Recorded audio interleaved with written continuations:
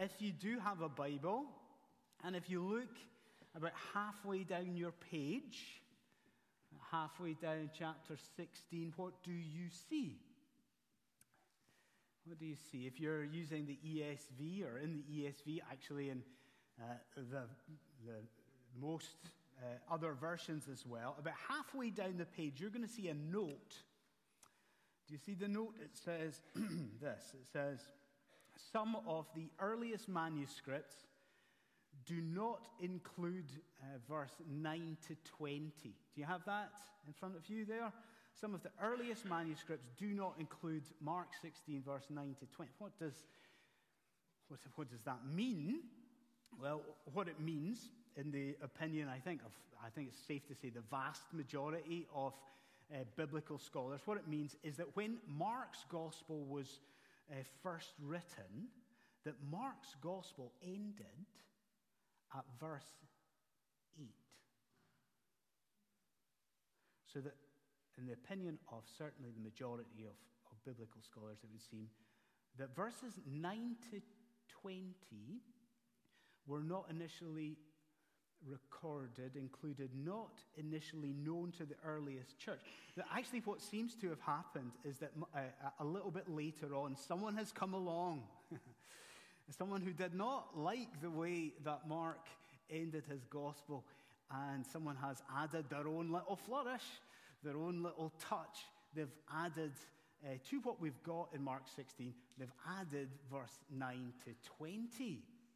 So, what does that mean for us? And here at St. Peter's, does this mean that we are faced with a big problem? Should this raise doubts for you, Christian friends, about the reliability, let's say, of God's holy, inerrant word? Is this a big problem?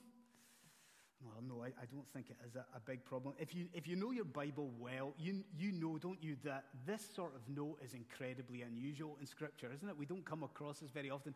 In fact, it's almost unique that we have something like that. So you know that.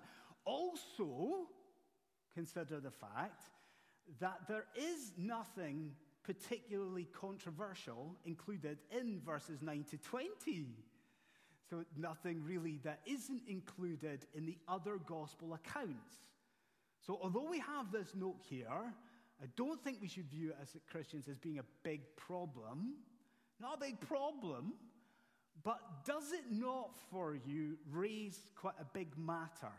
Because what do you ask now? If you're anything like me, you ask, Mark, why did you end your gospel where you did?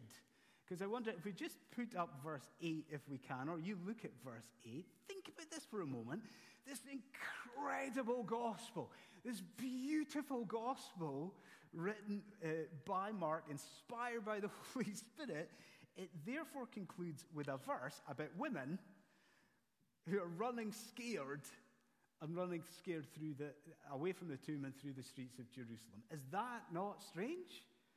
Do we not ask, why on earth would you end your gospel there?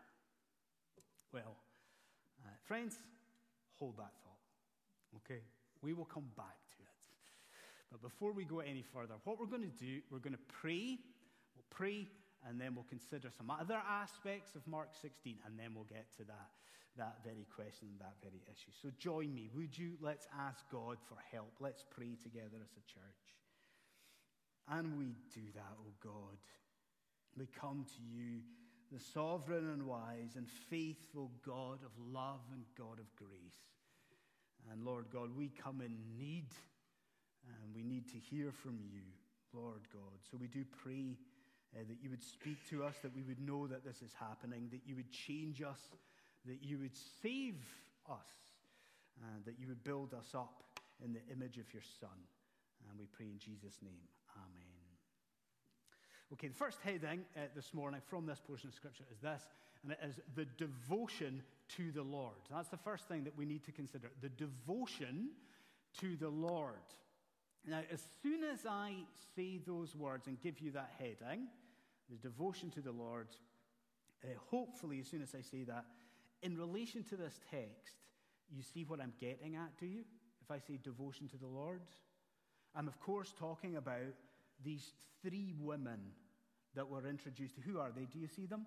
We've got Mary Magdalene, we've got Mary, the mother of James, and we've got Salome. And the affection, the devotion that they show in these verses, the devotion to the body of the Lord. You can see that if I say the devotion to the Lord. These women and how they behave, their activity. Yes? Fine. But what I want us to do just now is just to try and unfold that a little bit, or just unpack that love or devotion. So let's do this. If we put up verse 1 and 2, now, can I ask you just to observe a few aspects of the devotion here? The love, feel it, see it, but observe it. First of all, observe the devotion in what the women do. What do they do? Do you see it in verse 1? So we're told that when the Sabbath was passed, these three women, what did they do? They bought spices. They go and they buy spices. What does that tell us? What does it mean? Well, it means that those, as we read earlier on, who was it? It was Nicodemus and Joseph of Arimathea. Although they had clearly included some solid spices in with Jesus' body, it clearly appears that with the Sabbath looming, these guys, they ran out of time, didn't they? They ran out of time to anoint our Lord's body fully. So what do these women do? Listen to me. At great cost to themselves. Appreciate that. An incredible cost to themselves. And on the Saturday night, when the Sabbath is over, what have they done? They've gone out and they have bought, it would seem, liquid spices. So what we're dealing with is the idea of oil, and it's oil mixed with myrrh, it's oil mixed with aloes, and it was a way not of embalming a body, but this was used quite simply as a way of honoring, anointing the body of the dead. Now, as I say that to you, what do you see? They use their money to go out and to buy these liquid spices. You see devotion, don't you? Devotion to our Lord. So we see it in what they do, but also, please observe the devotion in where they go. Because what's the very obvious thing for me to point out? Where do they go? You see it in verse 2? So these three women, they take their spices and they go to the tomb. Now, you are experienced Christians, mature Christians, and you've known about that detail for decades, some of you. They go to the tomb, but have you ever stopped to think about it? And have you ever really stopped to think about how risky a maneuver that was for these women? Let's just think about it for a moment. And we know that in the previous days, all of that city has been talking about Jesus. And how? Was it positive? No, it wasn't positive. I mean, that city, that crowd has risen up against Jesus, and they have called for him to be put to death. Do you see it now? Like this simple act of going to the tomb, for those women, it risked all the pressure of the city. It risked just ridicule more. It risked opposition. And yet, what do the women do? They go. Why do they go? They go out of love for Jesus. What do you see? As you look on, what do you see? You see devotion, don't you? They went to the tomb. They risked it all, and they went out of devotion to the Lord. So we see it in what they do, where they go. I think most of all, please get the third, most of all, we observe the devotion in when they go. What's the time reference at the start of verse 2? How do you answer that for me? The time reference at the start of verse 2. You might say, Andy, they went on the first day of the week. Yes? Oh, absolutely they did. And it's so important that each of the gospel writers, all four of them, record. First day of the week they go, but that's not all, is it? At what time? What's the actual time reference? They go very early in the morning. So I'm asking you in here, Christian friend, do you sense the haste with that? Do you? Very early in the morning. Do you sense the real urgency that those three women had? The previous night, they've gone. It's like Sabbath finishes. As soon as it goes, they go and they buy these spices. And then what? Probably a restless night, don't you think? And first thing in the morning, at the earliest possible opportunity, they are up and they are ready and they're going together, and they're off and they're away to the tomb. And if you put it all together, you put all of these things, what they do, where they go, when they go, what do you see? I think every one of us here, we stand back from it and we see devotion, don't we? Devotion to the body of the Lord, devotion to Jesus. A few years ago, quite a few years ago actually, one of my colleagues, and I use that term a little bit loosely because he's a pastor, yes, but he's a pastor in the United States. He took it upon himself to write an open letter to his congregation, and it was a letter addressing what he saw as their inconsistent attendance at church. There's a bold move for a pastor to do, right?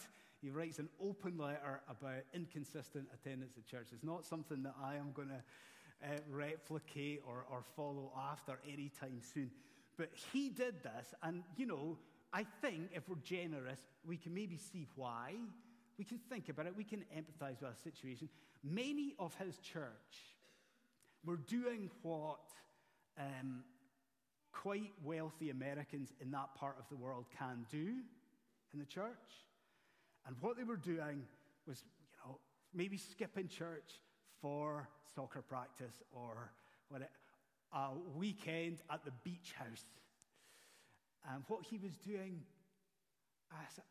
out of a genuine concern for their spiritual well-being and a concern for their families and for the children, he writes to them to implore them to prioritize the gathering together and the worship of God as the church. Okay, so he takes that step. It's a bold step. Now, maybe, and I am just saying as your minister, maybe in this text before you, as you look at these women, maybe there is application for our habits at St. Peter's. Is there? Is there? As we look on at these women who are doing what? These women who are willing to risk all of the pressures put upon them by society to do what? To come together on the first day of the week and to go and to express their devotion to the Lord Jesus Christ. Like maybe there is application for our habits. But if that is true, then how much more is there just now application for our hearts? Because there's a lovely little detail that I would love you to think about just now. I think we have all been able to take a step back, have we, and admire these women. Do we do that? Do you do that? Do you admire the devotion that these women show? Hopefully we do. We were able to do that. Here's the little detail. What did those women think at this point in time? They're showing all of this devotion, and at this point in time, they thought Jesus was dead. They're showing all of this affection, the use of their resources, their use of their time. He's number one priority. And they thought here that Jesus, their Lord, they thought he was dead and he was gone. Now, if that is true for them, how much more should it be that this morning at St. Peter's, our hearts right now are actually aflame with devotion for Jesus Christ? Because what do we know? As we rise early on the first day of the week, and as we come together, what do we get to do just now? Right now, we get to go to honor a risen Lord. Right now, this is about we are before an exalted, risen Christ Jesus. Like from this portion of Scripture, we should be pleading with God to set our hearts on fire. We should be pleading for this. We should be asking God to change us, that apathy would go, change us, make us different, that we might come on the first day of the week, not carrying spices, but actually come through these doors carrying heartfelt, sincere offerings of praise to our risen, exalted Savior. We see here in these women the devotion to the Lord. So, second thing that we must notice, I think, of course, is the resurrection of the Lord, the resurrection of the Lord, the devotion to the resurrection of the Lord. Oh, let me state the obvious. Go on. Surely it's the case, regardless of your age or spiritual stage, or even regardless of whether you are a Christian or not. Maybe you're an atheist or an agnostic. Regardless of who we are or what we are, surely it's the case that every single one of us appreciates the importance of the event that we're dealing with here to the Christian faith. Every one of you, every one of us understands that biblical Christianity, it stands or falls on the veracity and the truth of the resurrection of Jesus Christ. Yes, we all understand that. Even the young people in the room understand that. So the matter we must address is, of course, well, did this actually happen? Did it? There's a voice, again, if we put up verses 3 to 6, there's this voice from the tomb in verse 6, this young man in the tomb, and he makes this claim. He says, Jesus is not here, he is risen. So, is that the truth? Did this happen? Well, as we've done before in the church, what I want us to do actually is just to hold up this diamond of Jesus' resurrection. I want us to hold it up to the light, to tilt it and to admire it, to notice aspects of this resurrection, this jewel, this diamond of Christ's resurrection. And just a few things for you, beginning with F. I want you to consider, first of all, that the resurrection in Mark's gospel, is particularly portrayed to you as fulfillment. The resurrection here is shown to you as fulfillment. Do you know, we're taking a break from Luke's gospel, we come into Mark's gospel. Is this a book of the Bible that you know well? Is this a book of the Bible that you cherish deeply in your heart? I think for a lot of us at St. Peter's, it's bound to be the case that we love Mark's gospel. If you know Mark's gospel well, you know that Mark was a man who liked to keep things succinct. That was Mark. So Mark leaves out some of the material of Jesus' earthly ministry that others include. But even when Mark does record some of the material, Mark seems dedicated to a real economy of words. He's a man who loved to keep things brief and succinct.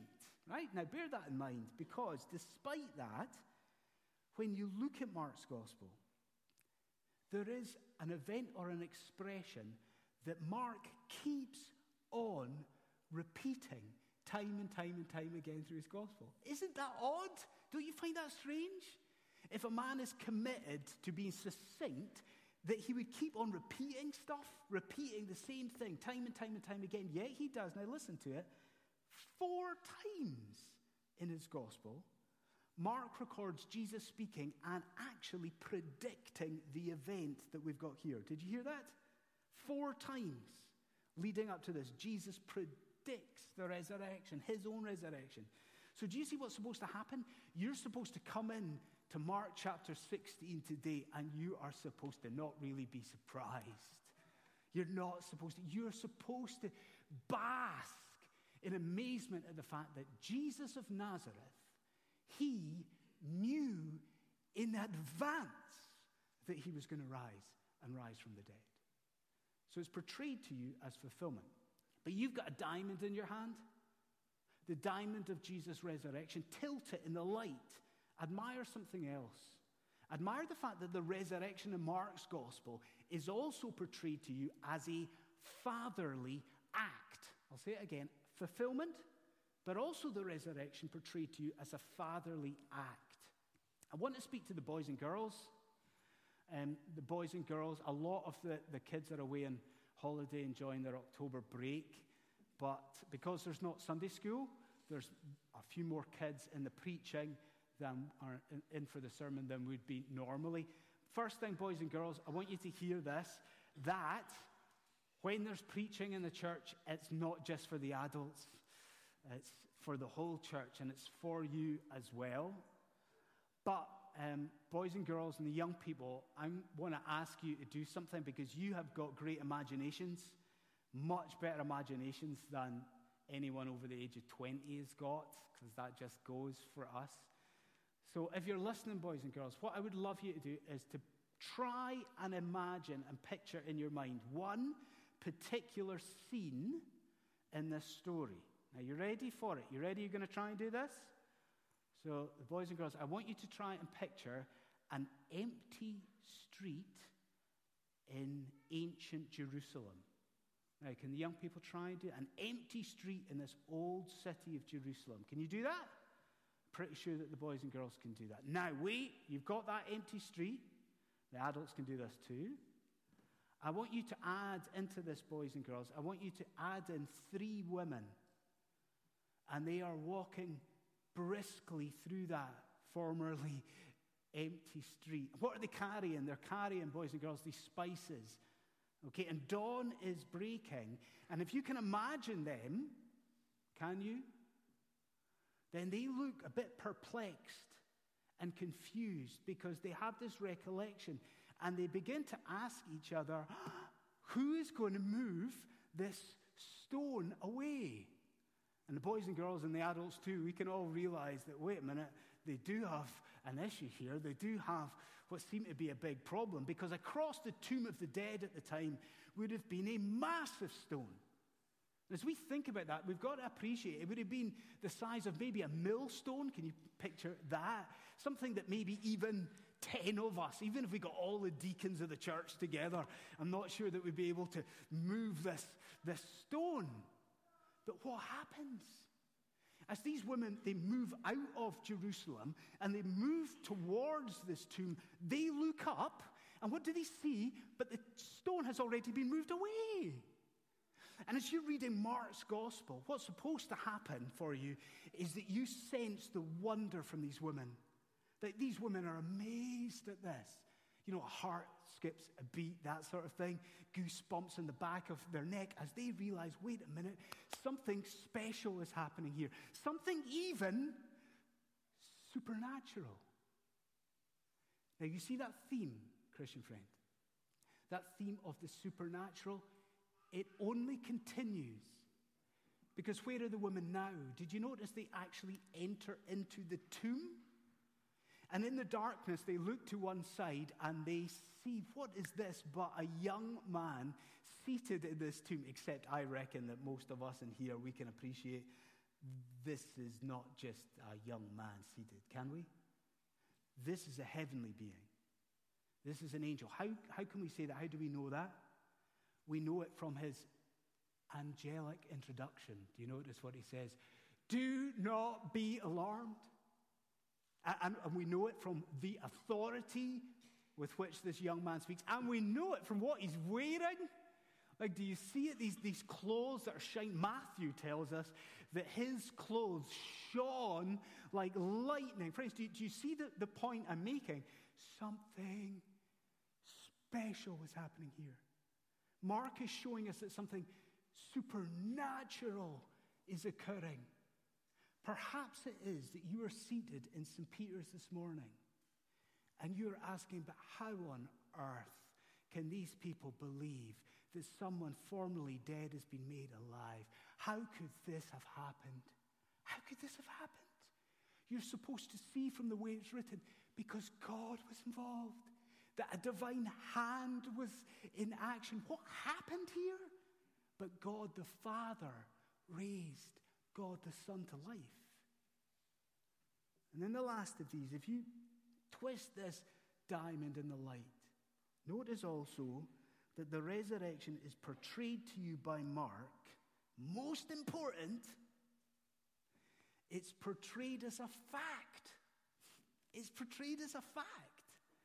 I find this quite an unusual time of year, certainly in the life of the church. There's a lot of comings and goings at this particular point of the year, because we get a number of new students very often at this time of year, and that's tremendous. And if that's you, again, I would extend to you a warm welcome. It absolutely will be the case that some of our students are living out of the shadow of their parents, perhaps for the first time in their life. So we get something, living away from home. So we have that, that's marvelous. But it's also holiday time. And lots of people are away. But also, it may be that there's some people visiting St. Peter's perhaps for the first time. And so I would ask you, indeed all of you, what do you personally make of the resurrection of the Lord Jesus Christ? Like if you're a student living away from your folks or new to, if you're visiting us here, maybe you've even been at St. Peter's, for a long time, do you see this as a myth? Like, do you think it's a fable? I mean, there will be, won't there, a lot of people, even in churches, we talk about this a lot, who today would say that this is not supposed to be believed literally, and they will see that this resurrection is a metaphor. Metaphor. Okay, it's God-given metaphor, but they will say it's a metaphor. Is that where you stand? Is that what you think? I would long for you right now just to consider how it is actually set out before you in God's Word. I'd love for you just to notice that Mark, the Holy Spirit, inspired Mark, he sets it out for you as actually an event of history. Did you notice that? Like, consider it. Consider that this, Mark says, happened on a particular day. Well, what did we say? Like the first day of the week, you can go into a calendar. Now, this happened on a day. Not only that, do you notice Mark establishes that this event took place in a particular place? Like, did you notice that the angel can actually point to a particular place inside the tomb? He's saying, it happened over there. And then you consider more things. You consider that the exact person involved is spelled out for you. The angel says, you are seeking Jesus of Nazareth. And then his death is confirmed, who was crucified. And then what you do with me is you consider the first witnesses of this event. Now, who are the first witnesses? So it's these women we have here. Now, think about that. These three women were not only the very people who just a few days before witnessed with their own eyes Jesus' death. Not just that, the people who saw him, they saw him die. But not only that, who are they?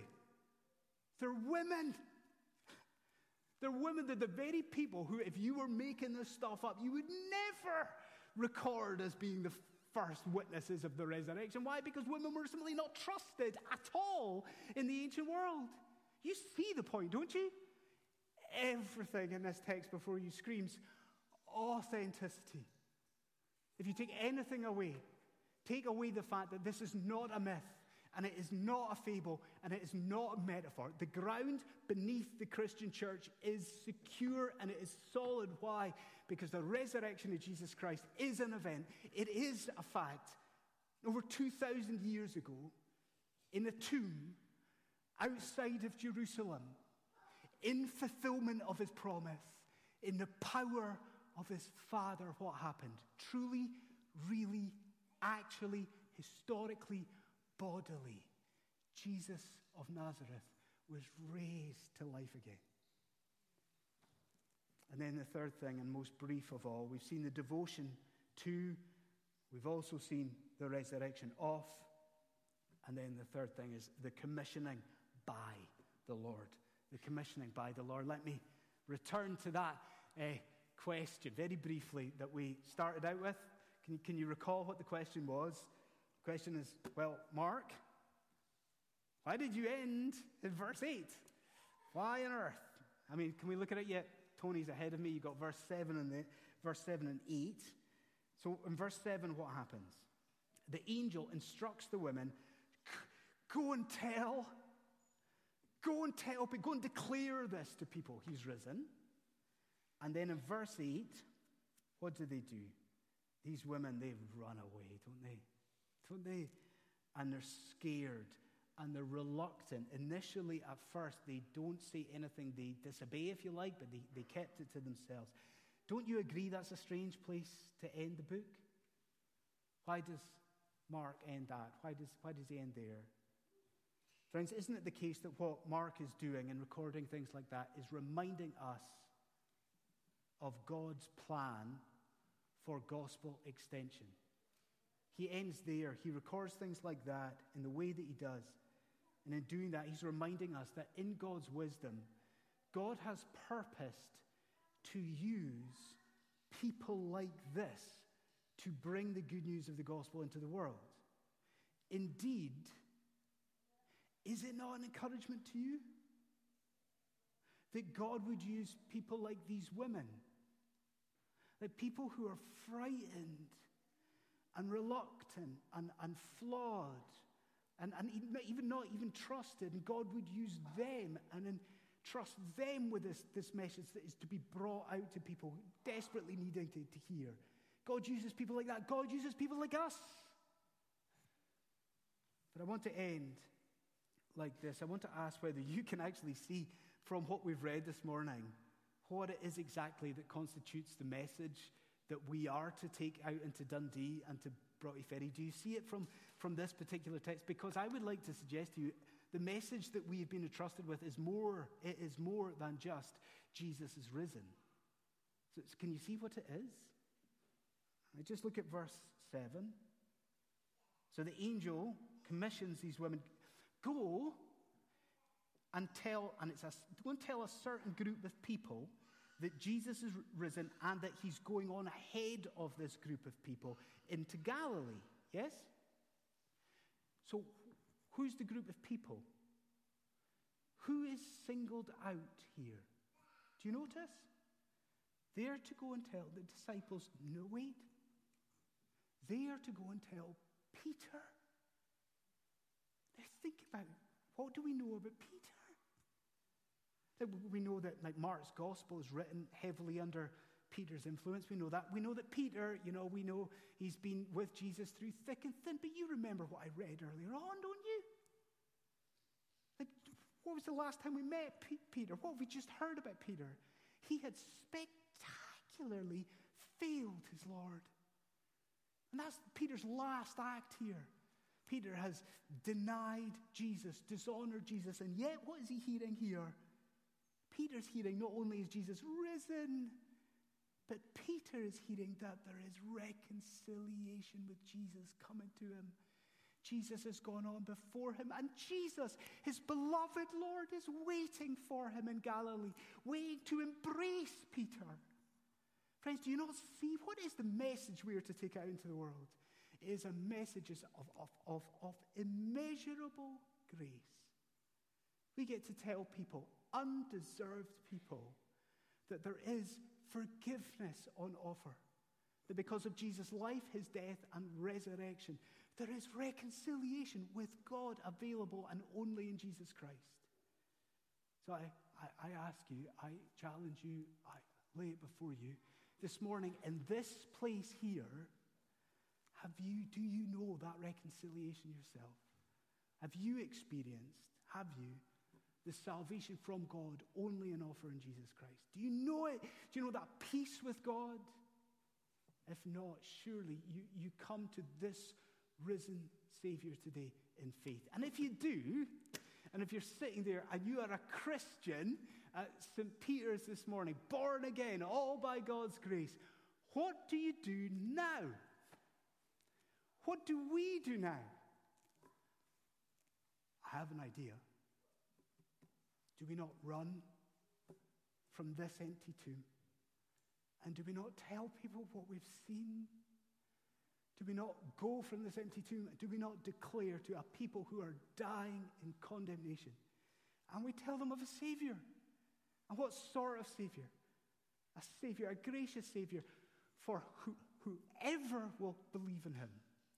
He has defeated sin. He has defeated Satan. And a Savior who has even, in his resurrection, he has even for us defeated death itself. Friends, let's bow and let's pray.